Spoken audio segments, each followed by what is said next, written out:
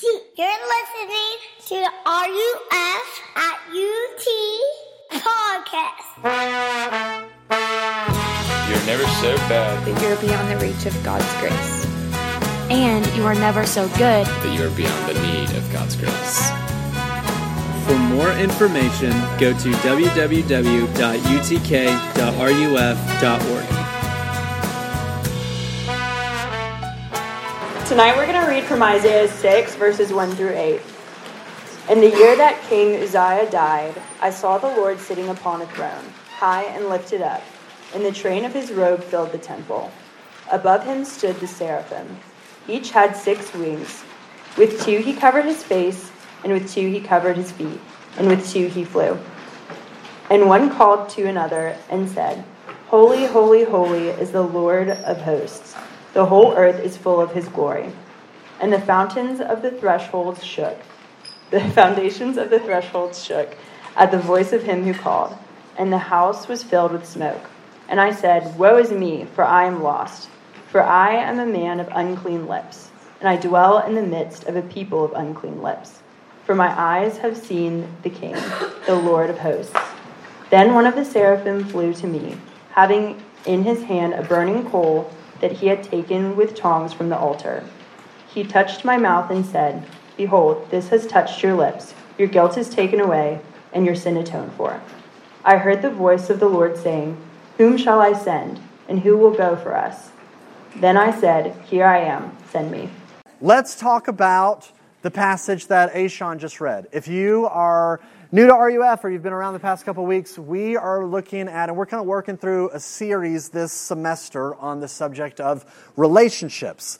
And the way that we're structuring this is that the Bible suggests that you have 4 fundamental relationships in this life. You have a relationship with God, you have a relationship with yourself, and you have a relationship with others, and you have a relationship with the world. God, self, others, world. So what we're going to do is we're going to take just a couple of weeks and look at each of these. And so for the next couple of weeks, we're going to look at what does it mean to have a relationship with God. So today we're going to look at what that means. Next week we're going to talk about how do you relate to this thing called God's will, which is kind of mysterious. We'll talk about that next week. But tonight, what does it mean to be in a relationship with God? How do you relate to Him? And to set this up, I wanted to tell you a story of something that happened to me this summer. Earlier this summer, I went camping with 3 of my best buds from college. Every summer, me and my 3 college buddies, we get together and we stay in this little cabin right outside of Asheville, North Carolina. And that's our little home base, and we go rafting, or we've gone hiking, or, we just kind of play and have fun. And this year, we decided to go camping.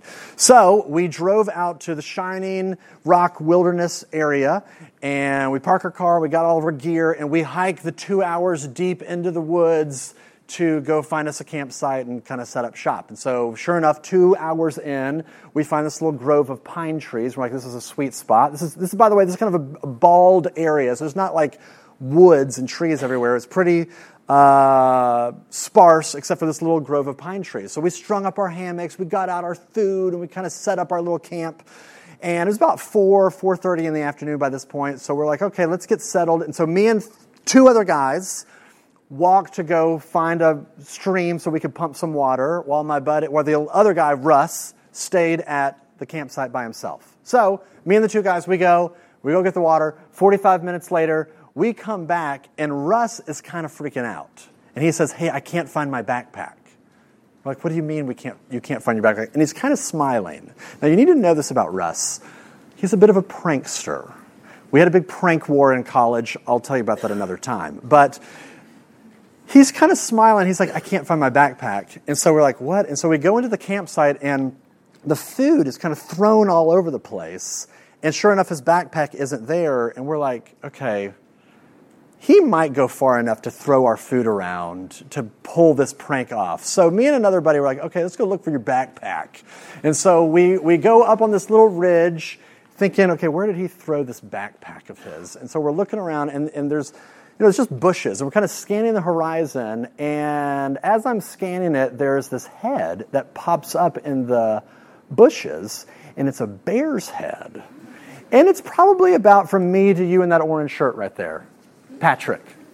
So from me to Patrick, I see the head pop up, And I am paralyzed with fear because now I'm in the presence of deadly, powerful animal, and if I run, it can run faster than me. If I climb up a tree, it can climb up a tree faster than me. I know it's not a grizzly bear, but it's still a bear, and it made me feel like for the first time I was in the enclosure in the zoo with the animal. So after I was paralyzed for a second, I did the only thing that I knew how to do, which is I screamed, "There's a bear!"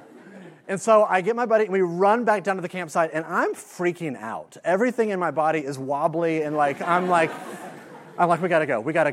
And so we get into this big debate. What are we gonna do? Are we gonna stay here? Are we gonna pack up and leave? And I convinced them all we need to pack up and leave. And so we don't end up camping.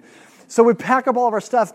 It takes 30 to 45 minutes for us to break down all the hammocks, for us to kind of get everything back in, but we don't have this other backpack. So where are we going to put all this stuff that you were carrying? So I'm like, let's go look one last time. The bear has heard us talking, has heard us screaming, it's gone. So we go up one more time, we're looking for where's the bear going to put the backpack? It's not put it on its back and go through the bushes.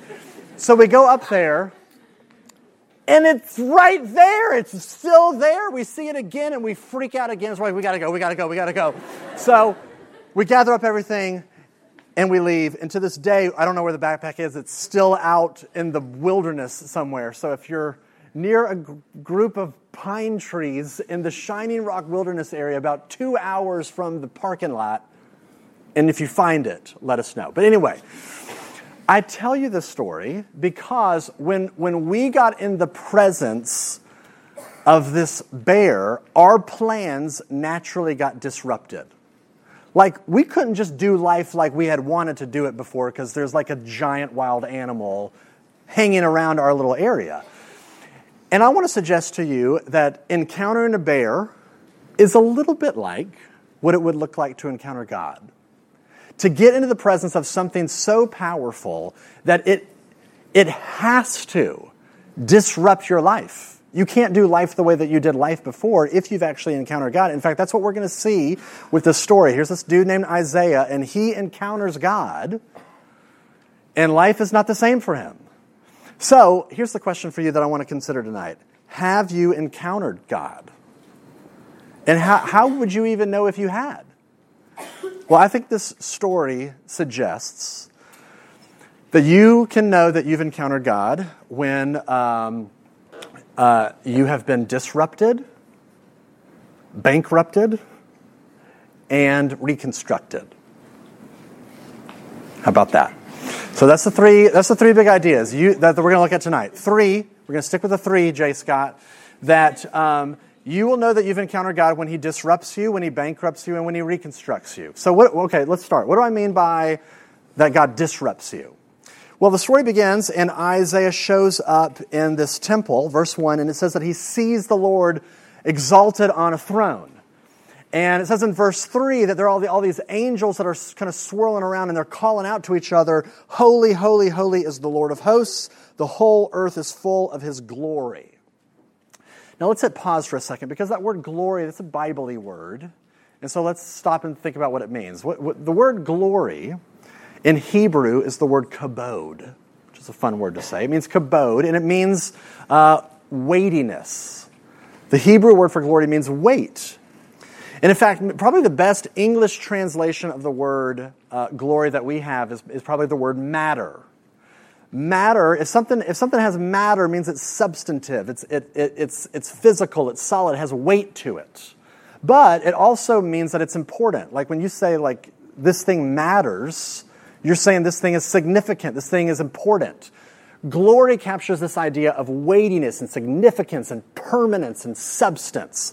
Tim Keller has this great kind of image that I think is helpful here. He says, let's say you have a bucket of water filled up, and let's say I have a big rock, and I drop the rock in the bucket. What happens to the water? All the water splashes out, because the rock has more glory than the water. But if I were to take a feather and drop the feather in the water, nothing would happen, because the water has more glory than the feather. In the same way, when you look at the sun, your eyes will get destroyed because the sun has more glory than your eyes. So what happens when the glory of God comes into the temple? What happens? Well, look at verse 4. It says, the foundations of the threshold shook at the voice of him who called, and the house was filled with smoke. I mean, this is a pretty traumatic scene. The train of God's robe is filling the temple. There are angels that are flying around. The whole thing is shaking. There's ear-splitting sound. There's like smoke that's gone everywhere, like a big pipe bomb went off. Like this is like a scary, dramatic moment. Isaiah's life begins to get disrupted when he encounters God. He was, as we're going to see, his life was going one way and it starts going a different way after this crazy, vivid, traumatic experience. Now, here's what's crazy is Isaiah believed in God. He already believed in God up to this point. He was a good Jewish boy that was raised in the church, as it were. And yet this is the moment when God went from being a concept to a reality. He had always believed in God, but God had always kind of been a concept to him. And this was the moment when God becomes a reality with glory, with weightiness. If you believe in God, you have to ask yourself this question: is my belief in God really a belief in a concept? Or has his glory reshaped and disrupted my life? Because if you think about it, a concept, an idea, it's lighter than you. It doesn't have as much glory than you do. So you get to fashion it. You get to design what it is like. So if you say things like, well, I don't like to believe that God is like this or God's like that. I don't like God's judgment or God's sovereignty. You're relating to a concept. You're saying, I like to think of God the way I like to think of him. Or if you say, well, I know what the Bible says about alcohol. I know what the Bible says about sex, but I don't really care. And I don't think those things are really big deals. I mean, you're not relating to God as God. You're still relating to God as a concept. He's lighter than you. You get to fashion him. You get to rearrange him. He hasn't come in and rearranged you. In the same way, it's easy, if God's a concept, for you to fit him into your agenda with life. If you think about it, everybody has a desire and a dream of what they want life to be like and to look like. So you say, I want a comfortable life, I want a wealthy life, I want an easy, successful, impressive life. And at least in the South, one of the ways to go about getting that is you download a little God into your life. Not enough to become a weirdo, but enough to kind of help you get on the path.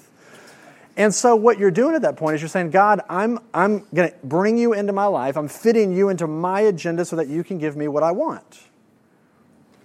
Again, you're still not relating to God as God. You're relating to God as a concept. You're fitting him into your plans, into your agenda. He's lighter than you.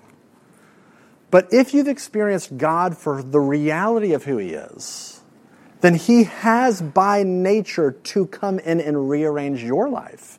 When he comes in, he disrupts you because he has more glory than you. So even deeply held beliefs that you have get disrupted and rearranged when you encounter God. The way that you live your life gets disrupted and rearranged, and you're like, what I think is acceptable and not acceptable, all that has gotten changed now because in light of who God is. He's come in and just totally rearranged everything.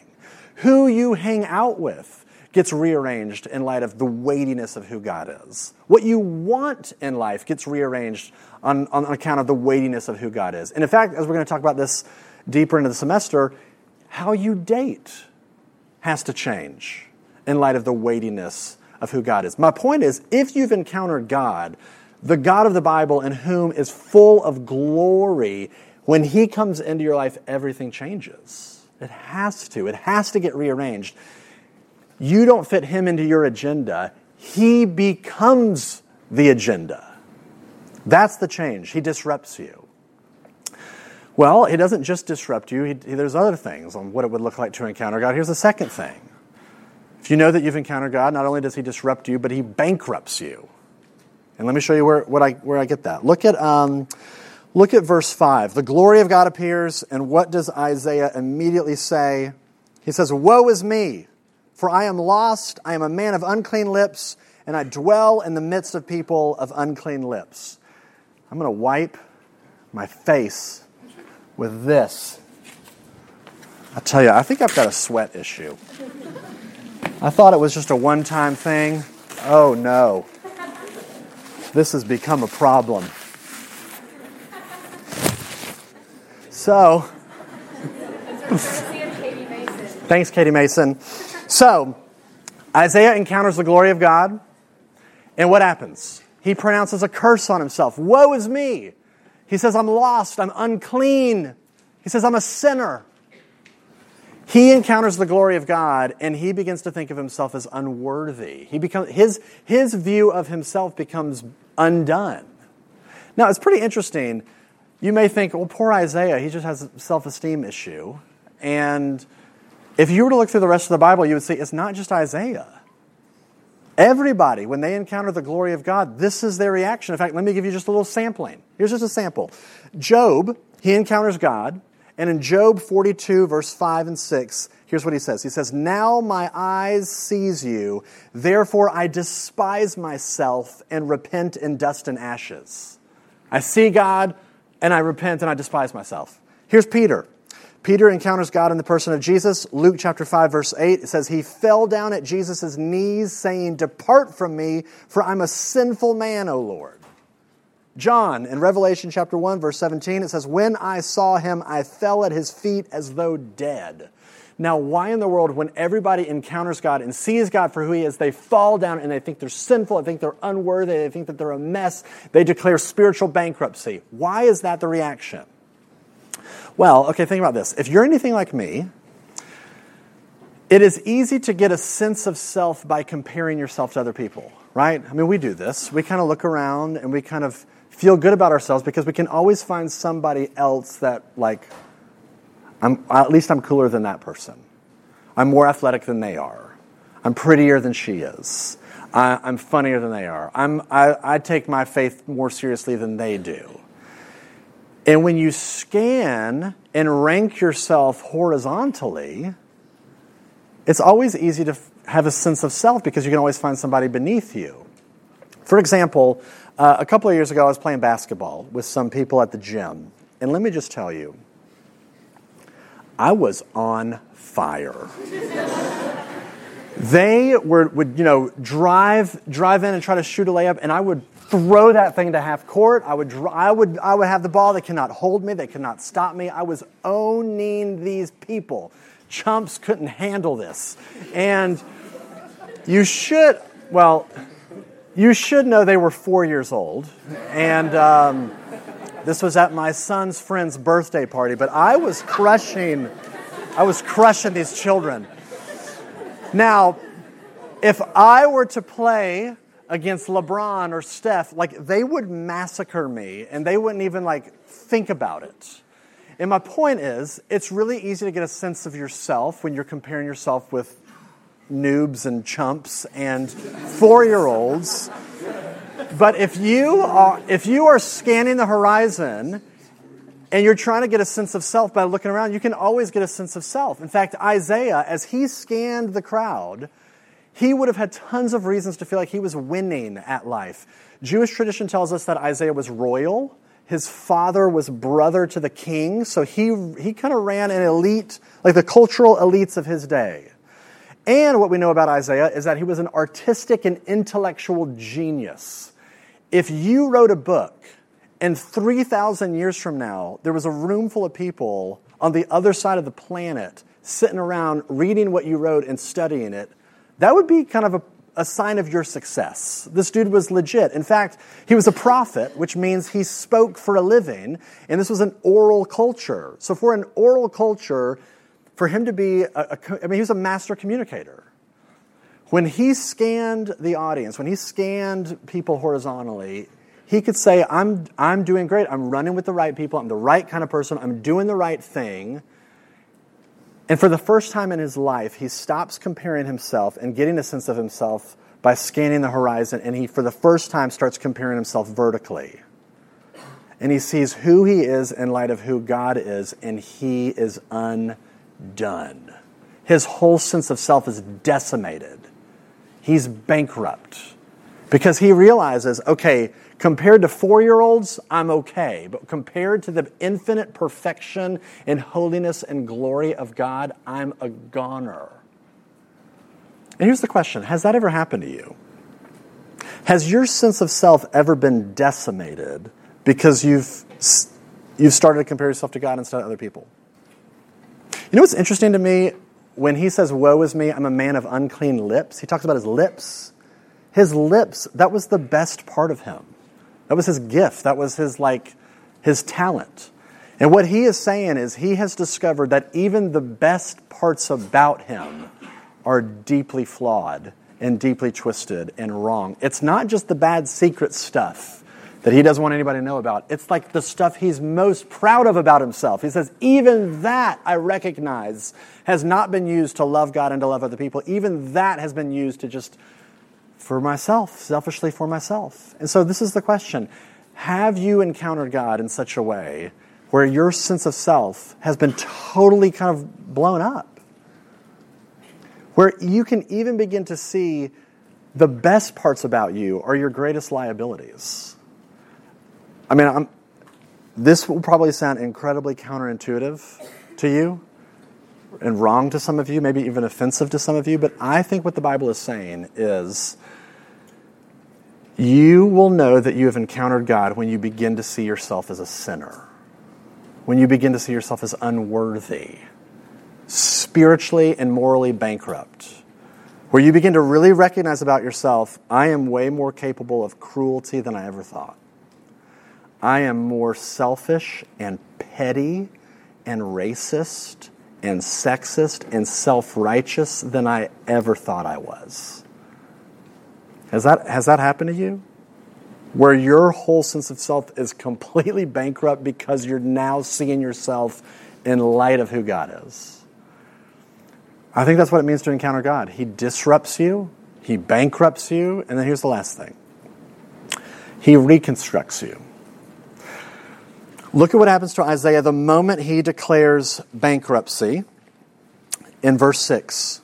It says, then one of the seraphim, which is like an angel, one of the seraphim flew to me, having in his hand a burning coal that he had taken with tongs from the altar. So you got this altar in the temple, and it's burning because there's a sacrifice on it. And the angel comes and he takes some of this fire from the altar and he starts flying towards Isaiah. Now you need to know, in the Old Testament, fire always represents the destructive judgment of God. So Isaiah just said, I see God, I'm sinful, I'm wrong, I've been bad, and here comes this fire moving towards him. And Isaiah has to be thinking, I'm toast, I'm done. It is coming to annihilate me. And that's what I would deserve. But what happens? Verse 7. And he touched my mouth and said, behold, this has touched your lips. Your guilt is taken away and your sin atoned for. Isn't that fascinating? Instead of destroying him, it cleanses him. Your guilt is taken away. Your sin is atoned for. Here's this really fascinating scene where you've got the sacrifice of another being personally applied to Isaiah. And he's forgiven and he's cleansed. The sacrifice of another being personally applied to Isaiah, and he's forgiven and he's cleansed. Do you know that centuries after this story, when Jesus is being crucified, in Matthew 27, it says that the temple began to shake. The temple shakes again. Rocks are splitting. The destructive fire of God's judgment is coming down, and instead of landing on people like you and me, it lands on Jesus, and it consumes him on the cross, so that we might be cleansed, we might be forgiven, our guilt taken away, the sacrifice of another on the altar of the cross personally applied to you. What would happen if that was your experience? What would happen if the grace of Jesus, the sacrifice of Jesus, was personally applied to you? Well, what happens to Isaiah? Look, verse 8, God says, hey, by the way, I run this kind of big global business called Renovating the Planet and Saving the World, and I'm looking for a new partner. You interested? And here's what Isaiah says. Here I am, send me. Literally 2 seconds ago, he just said, woe is me. And now he says, send me. What in the world just happened to Isaiah? His whole sense of reality just got reconstructed. His whole sense of self just got reconstructed. He had a taste of the grace of God, and it radically changed him. He literally simultaneously, he was so exposed, he had never been so exposed for somebody to see everything about him, the yuck inside of him. And at the same moment, that love and grace hit that place in him, and it reconstructed his whole sense of self. It completely changed his understanding of reality. So much so that he now began to say, God, I'm not going to try to fit you into my agenda. I am now surrendering and making myself available to your agenda. What do you need me to do? Here I am. I'll do it. That's the pattern. That's the pattern you always see in Scripture. When somebody experiences the grace of God, it propels them out into the world so that they become agents of love and grace and mercy in the world. I know lots of Christians that are content to say, just give me some Hillsong, give me a latte and a journal, give me the feels, and I'm good. And you laugh, but you need to know that experience shows up nowhere in the Bible. People experience God, they experience the feels, they have the worship, and what does it do? It pushes them out into the world. If you have tasted grace, you become the kind of person that wants to share grace. Has that happened in you, where you feel so compelled? You have experienced the sweetness of God's grace to you at such a level where you're like, I can't keep this to myself. I've got to get people in on this. I want to end with this. I don't know if you know the name John Sculley. I didn't know the name either until a friend told me who he was. In 1983, he was the president of Pepsi, which you need to know in the 80s, Pepsi was crushing it. Like, they were one of the top Fortune 500 companies. This dude was a bazillionaire. He's the president of Pepsi. And in 1983, he gets approached by this no-name weirdo named Steve Jobs to ask him to come and work for a company that he started in his garage in 1976 called Apple. And he started this little company in his garage, and he was doing well. It was growing. And, in the 80s, computers were not cool like they are now. This was like nerdy stuff. And so he approaches the president of Pepsi and says, hey, would you consider being the CEO of Apple? And John Sculley is like, why would I leave this bazillion-dollar company to go work for like a weird, nerdy computer startup with somebody I don't even know?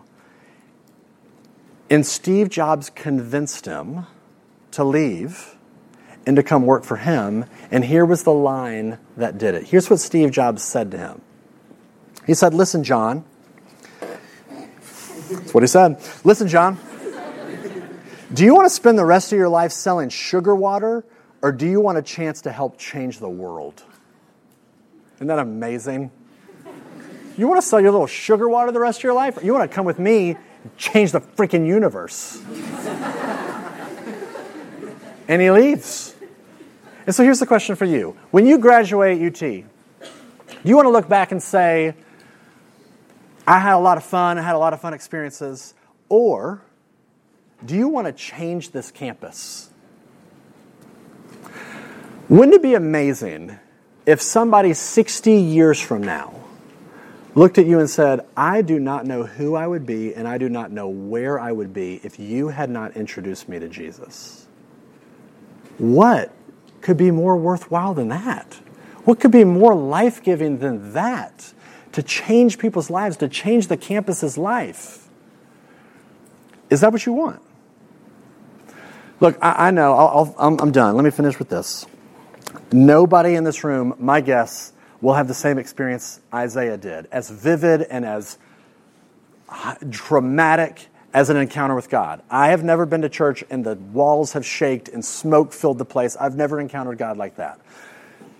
But let me ask you this too. Has your life been disrupted because you've met him? Because he's come into your life in such a way where you're like, I can't do life the way I did before. Have you felt yourself bankrupted? Because you know, compared to his infinite glory and perfection, you're unworthy. And have you tasted the grace of God in such a way where you feel reconstructed on the inside? You feel like you're a new being because you've tasted his love and his grace for you. The question for you is, have you met him? Have you encountered him? That's the invitation for you tonight. Let me pray. I pray, Father, that you would be kind to reveal yourself to us, that we would know who you are, that we would be undone, that our pride would be decimated, and that we would be reconstructed by grace, in humility, and with a heart for you and a heart for other people. I pray that you would you be so kind to even make this room full of people into a community that is propelled into every nook and cranny on this campus to bring love and grace and truth and the beauty of who you are onto this campus. Would you be kind to use us, we pray, in Jesus' name. Amen.